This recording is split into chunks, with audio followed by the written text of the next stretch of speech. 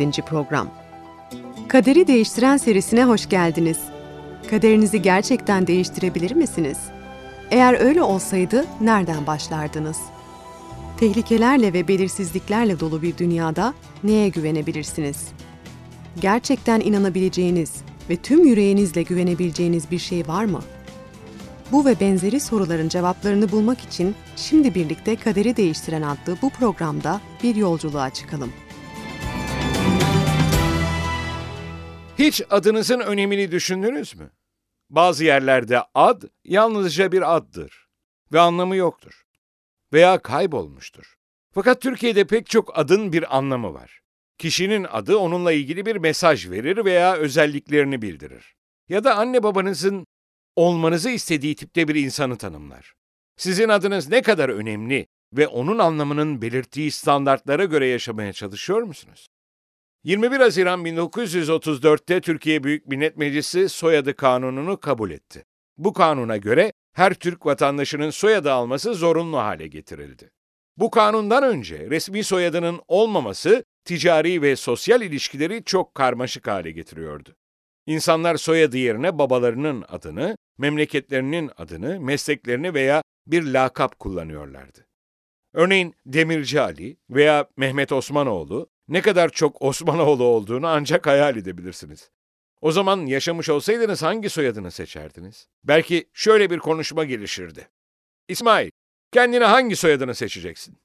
Bilmiyorum, bu konuda düşünüyorum, daha bir şey bulamadım. Sence benim soyadım ne olmalı? Bana kalırsa senin soyadın çay içer olmalı. Zira bütün yaptığın bu. İsmail arkadaşı Emine bir küp şeker atarak güldü. Ya peki sen orada o çay kaşığıyla ne yapıyorsun? Odun mu kesiyorsun? Aslında yasaya göre soyadı komik veya tuhaf olamazdı. Ayrıca bir kişinin rütbesinin veya devlet hizmetindeki konumunun, yabancı soyadlarının ve yabancı uyruk belirten soyadlarının da kullanımı kabul edilmeyecekti. Soyadı Türkçe olmak zorundaydı. Emin ciddileşerek İsmail dedi. Neden Yılmaz soyadını almıyorsun? Savaşta çok kahramanlık gösterdin. Muharebelerde her zaman cephe hattındaydın. Hiçbir şeyden korkmazdın. Bahçene gelen yaban domuzunun üzerine yürüdüğün zamanı hatırlıyor musun? Senden o kadar korkmuştu ki kaçıp gitmişti. Soyadın Yılmaz olmalı. Evet, bir ad, karakterimiz ve kişiliğimiz hakkında derin bilgiler verebilir. Ayrıca yapmış olduğumuz bir şeyle ilgili olarak da önem taşıyabilir. 24 Kasım 1934 tarihinde Türkiye'de başka bir yasa çıktı. Bu da soyadı ile ilgiliydi. Ancak bu kez onursal bir soyadıydı. Ülkesi için tüm yaptıklarının anısına Gazi Mustafa Kemal Paşa'ya Atatürk soyadı verildi. Halkını sömürgeciliğin tehdidinden kurtarmış ve yeni bir ulusun babası olmuştu. Kendisi en büyük eserinin Cumhuriyet'in kurulması olduğunu söylemişti. Aynı yıl çıkan başka bir yasayla eski toplumdaki ağa, hacı, hafız, hoca, molla, efendi, paşa ifadelerinin ve unvanlarının kullanılması yasaklandı. Ayrıca Kurtuluş Savaşı'nda verilen madalyalar haricinde Osmanlı rütbeleri ve unvanları da artık kullanılmayacaktı. Türk halkı yeni bir döneme girmişti ve eski dönem geride bırakılacaktı. Türkiye yeni bir yol üzerindeki yeni bir ulustu. Her şey farklı olacaktı ve yeni adlarla ünvanlar meydana gelen değişikliği gözler önüne seriyordu. Bu da bizi kutsal kitaptaki öykümüze getiriyor. İbrahim'in torunu Yakup'un da ilginç bir adı vardı. Önceki programımızdan hatırlarsanız ikizlerin sonra doğanıydı. Annesinin rahminden gelirken eliyle büyük kardeşi Esav'ın topuğunu tutuyordu. Emin'in cesaretinden dolayı İsmail'e Yılmaz soyadını vermek istemesi gibi. Yakup'a da abinin topuğunu tuttuğu için bu ad verilmişti. Ancak topuk tutmanın yanı sıra adının mecazi bir anlamı da vardı. Yakup adı aynı zamanda hileci, yani hileyle, güçle veya taktik kullanarak birinin ayağını kaydırıp onun mevkisini ya da yerini alan kişi anlamına gelir. Ve ne yazık ki Yakup bu mecazi anlama uygun yaşadı. Bir önceki programımızı hatırlarsanız Yakup'un nasıl babasını kandırıp abiyi yerine kutsamayı kendi üzerine aldığını okumuştuk. Gerçek anlamda bir entrikacı ve gaspçı olmuştu. Yakup bu aldatma eyleminden sonra abi Esav'dan kaçarak dayısı Lavan'ın Harran'daki evine gitti. Harran'ın yeri geleneksel olarak günümüz Türkiye'sinde Şanlıurfa'nın güneyindedir. bu haksız hareketlerinden tövbe etmiş olmalı. Zira bir gece Rab Yakup'a rüyasında konuşarak onu bir daha hiçbir zaman yalnız bırakılmayacağına dair temin etti. Ancak daha da önemlisi Allah İbrahim'le ve İshak'la yaptığı anlaşmayı yücelterek Yakup'la da yeniledi. Yakup'un hayatının akrabasının evine vardıktan sonra dertsiz, tasasız ve rahat geçtiğini söylemek doğru olmaz. İnsan ektiğini biçer diye bir deyim vardır. Yakup aldatma ekmişti ve sonunda bunu biçti. Yakup, Laban'ın 2 kızından genç olan Rahel'le evlenmek istedi ancak onun başlık parası için 7 yıl çalıştıktan sonra Laban onu aldatarak büyük kızıyla evlendirdi. Yakup öfkelenmişti ancak Laban Yakup'un küçük kızıyla da evlenmesine izin verdi. Ancak onun başlık parası için de 7 yıl çalışması gerekecekti. Yıllar boyunca Laban'ın sürekli olarak ticari ilişkilerinde Yakup'u aldatmaya çalışmasına rağmen Allah Yakup'u bereketlemeye devam etti. Çocukları oldu ve pek çok büyükbaş ve küçükbaş hayvan sürüleri edindi. Bir gün Allah ona memleketine geri dönmesini söyledi. Ancak Yakup çok korktu.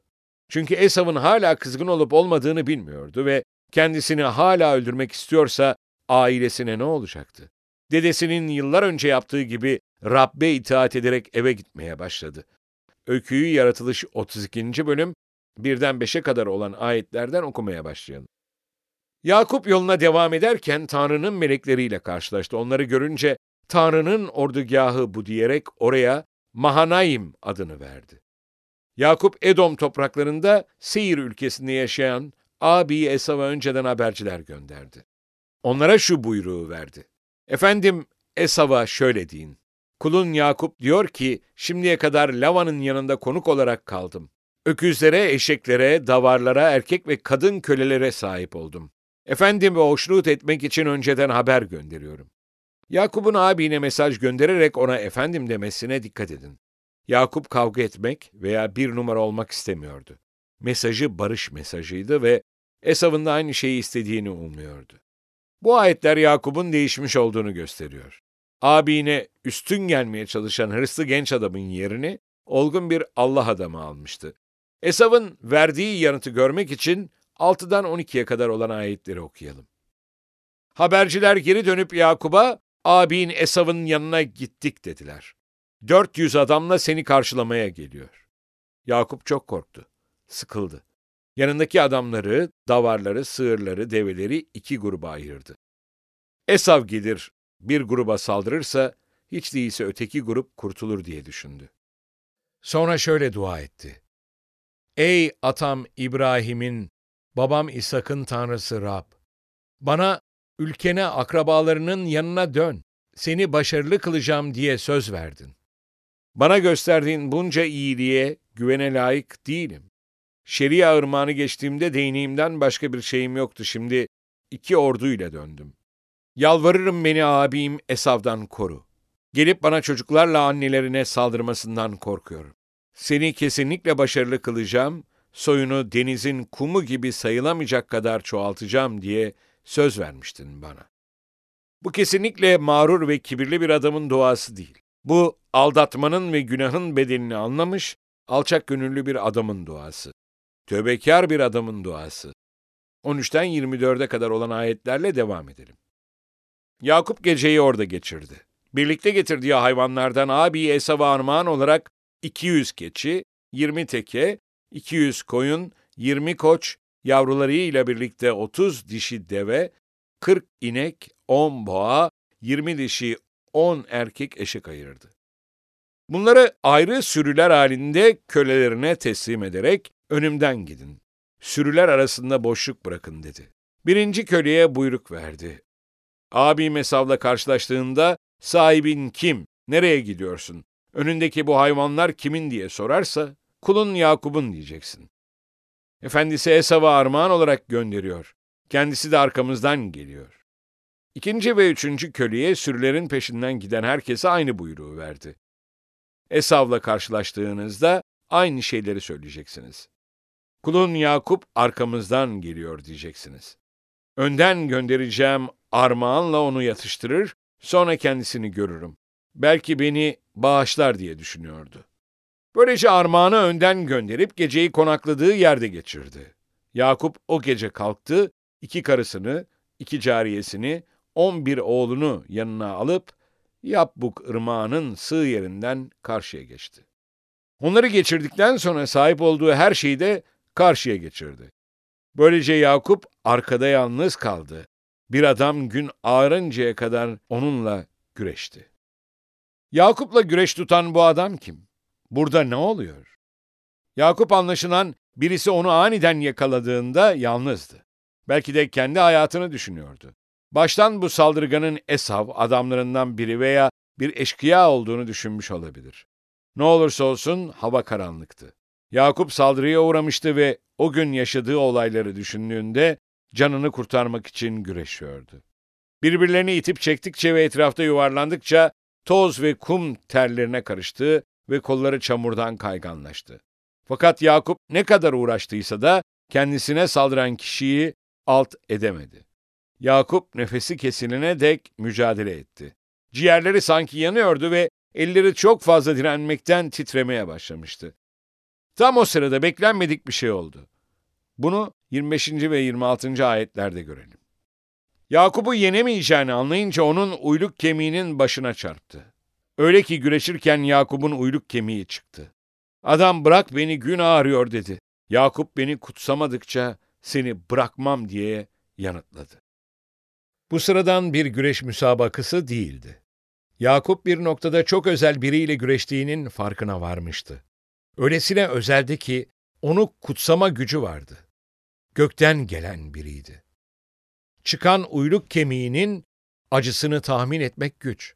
Ancak Yakup buna rağmen bu gizemli kişiye direnmeye devam etti. Bu adam kim olabilirdi ve Yakup'un talep ettiği kutsama neydi? Belki de 27. ayette belirtilen bir sonraki sözler bu soruyu yanıtlar. Adam adın ne diye sordu. Yakup. Başka bir deyişle ben aldatıcıyım, babamı aldatan ve abimin hakkını çalan benim. Belki de Yakup günahından dolayı pişmanlık duyuyor ve af diliyordu. Bu da onun günahını itiraf etme, suçunu açıklama ve Allah'tan affedildiğine dair güvence isteme yöntemiydi. Aksi halde Esav'ın onu ve ailesini öldürmeyeceğine dair ne umudu olabilirdi ki? Kutsal kitap bunu söylemiyor. Ancak 28. ayette gizemli güreşçinin Yakup'a söylediğini okuyalım. Adam, artık sana Yakup değil, İsrail denecek, dedi. Çünkü Tanrı ile insanlarla güreşip yendin. Bu göksel güreşçi Yakup'a yeni bir ad verdi. Anlamı galip gelen demekti. Yakup'a neden bu ad veriliyordu? Doğrusu Yakup uzun zamandır sıkıntı çekiyordu. Eski günahlarının suçunun, ailesinden ayrı olmanın acısının ve dayısının onu aldatmasının sıkıntısını çekiyordu. Fakat tüm bu yıllar boyunca Yakup eylemlerinin sorumluluğunu kabul etmiş ve Allah'a kendisini bağışlaması için yalvarmıştı. Allah'ın yardımıyla Yakup yeni bir adam olmuştu. Yeni bir kimlikle yeni bir hayata başlıyordu ve eski benliğiyle ilgili her şey geride kalıyordu. O artık aldatıcı değil, galip gelendi. Türkiye Cumhuriyeti Osmanlı İmparatorluğu'na ilişkin eski adları ve unvanları yasakladığında onlar da kendilerine ve dünyaya bir değişim gerçekleştiğini ve eskinin yerini yeninin aldığını ilan ediyorlardı. Kim olduklarını ve adlarının neyi ifade ettiğini tasdik ediyorlardı. Pek çoğumuz İsrail adını duyduğunda hemen Orta Doğu'daki modern zaman ülkesini hatırlar.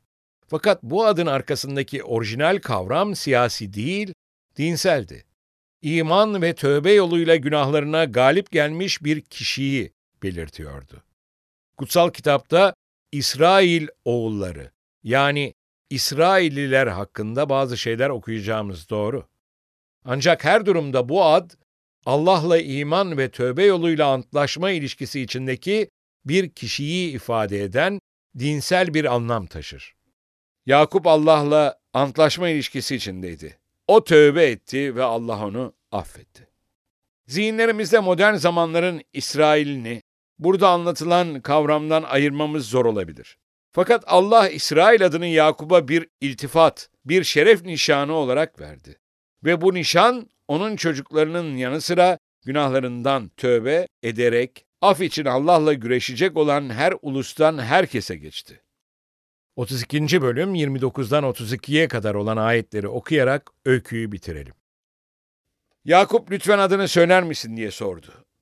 Ama adam neden adımı soruyorsun dedi. Sonra Yakup'u kutsadı. Yakup Tanrı ile yüz yüze görüştüm ama canım bağışlandı diyerek ona Peniel adını verdi. Yakup Periel'den ayrılırken güneş doğdu. Uyluğundan ötürü aksıyordu. Bu nedenle İsrailler bugün bile uyluk kemiğinin üzerindeki siniri yemezler. Çünkü Yakup'un uyluk kemiğinin başındaki sinire çarpılmıştı. Bir zamanlar her zaman gülümseyen bir bebek doğmuştu. Bu yüzden annesiyle babası ona Güler adını verdiler. Küçükken annesiyle babası ona adını nasıl aldığının öyküsünü anlattılar. O günden sonra ne zaman üzgün olsa ve biri adını söylese, bu ona gülümsemeyi hatırlattı. Şartlar nasıl olursa olsun her zaman adına uygun yaşamayı seçti. Yakup da yeni bir ad aldıktan sonra muhtemelen benzer bir deneyim geçirmiştir. Ne zaman İsrail adını duysa ona Allah'ın affediciliğini ve kendisinin yeni kimliğini hatırlatmıştır. Siz de olduğunuz kişiden memnun değilseniz ve yeni bir ad istiyorsanız Allah'a seslenin. Belki onun size vereceği yeni bir ad vardır.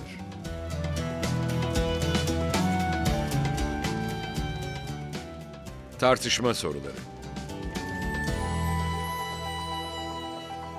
1. Adınızın bir anlamı var mı?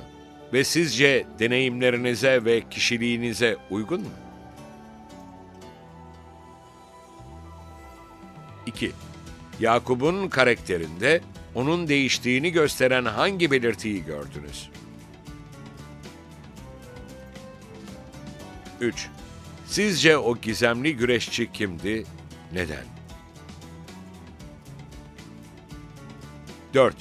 Allah size İsrail adını verse alır mıydınız? 5. Allah'la nasıl güreşirdiniz?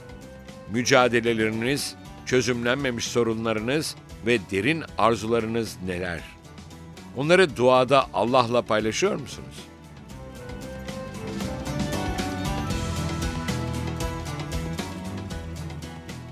Sevgili dinleyiciler, bu programda hatalarımızın ve günahlarımızın sorumluluğunu kabul edersek ve Allah'tan bizi bağışlamasını istersek, onun bizi bağışlayacağını ve bize ikinci bir şans vereceğini öğrendik. Bir sonraki programa da katılacağınızı umuyoruz. O programda kaderimizi belirleyenin iyi veya kötü koşullar değil, bizim bu koşullarda ne yapmayı seçtiğimiz olduğunu göreceğiz. Kaderi değiştiren deneyimine internet üzerinden katılmak isterseniz, www.kaderideistiren.com adresini ziyaret ederek bizlere ulaşabilirsiniz. Tekrar buluşuncaya dek Rabbin kutsal yazılardaki bu vaadiyle huzurlarınızdan ayrılıyoruz. Çünkü sizin için düşündüğüm tasarıları biliyorum, diyor Rab. Kötü tasarılar değil, size umutlu bir gelecek sağlayan esenlik tasarıları bunlar. O zaman beni çağıracak, gelip bana yakaracaksınız. Ben de sizi işiteceğim. Yeremya 29. bölüm 11. ve 12. ayetler.